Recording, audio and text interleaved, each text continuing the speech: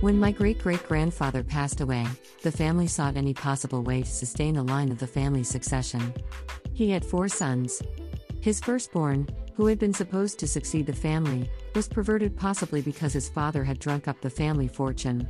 He had tattoos all over his body and became a yakuza, a Japanese mafia member. His father disowned him and kicked him out from the family. He drifted in from time to time though, and the family member asked him to leave with some money.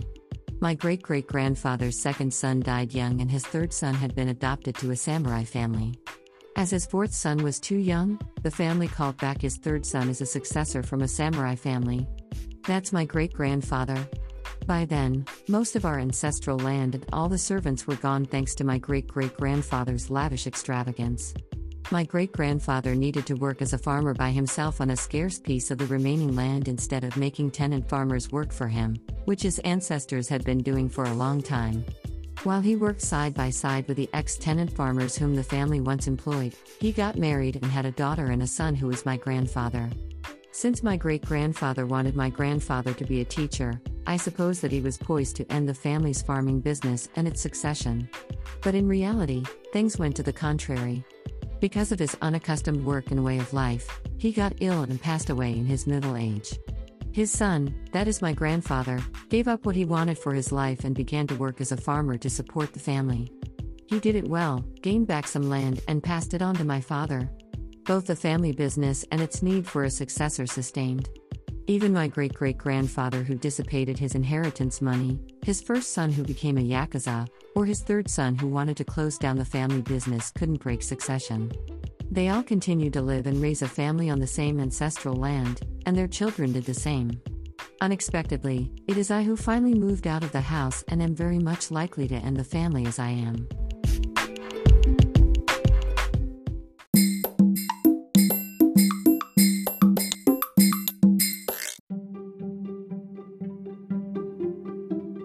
Audiobooks by Hitomi Woods. First audiobook, Japanese Dream by Hitomi Woods, on sale at online stores or apps. Second audiobook, My Social Distancing and Naked Spa in Japan by Hitomi Woods, on sale at online stores or apps. Apple Books, Audible, Google Play, Nook Audiobooks, 43 available distributors in total.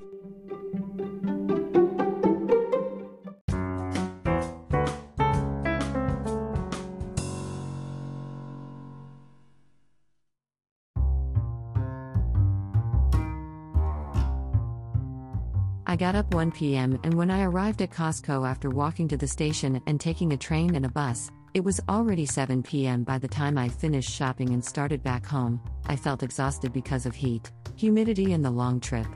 Platforms of the train station were packed with commuters. Although it was 9 p.m. they were waiting for the train, standing squeezing each other and almost spilling over from the platform. I was sitting on a bench at the platform to take a rest and watching them get on the train, crammed and holding a strap. I was impressed by their physical strength.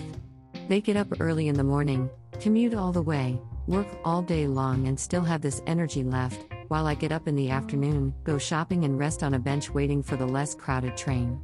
To me, this is a once or twice a month thing, but they are doing this every day. Are they human beings with mighty power? Or, I'm a super weak person. Can I withstand all summer like this?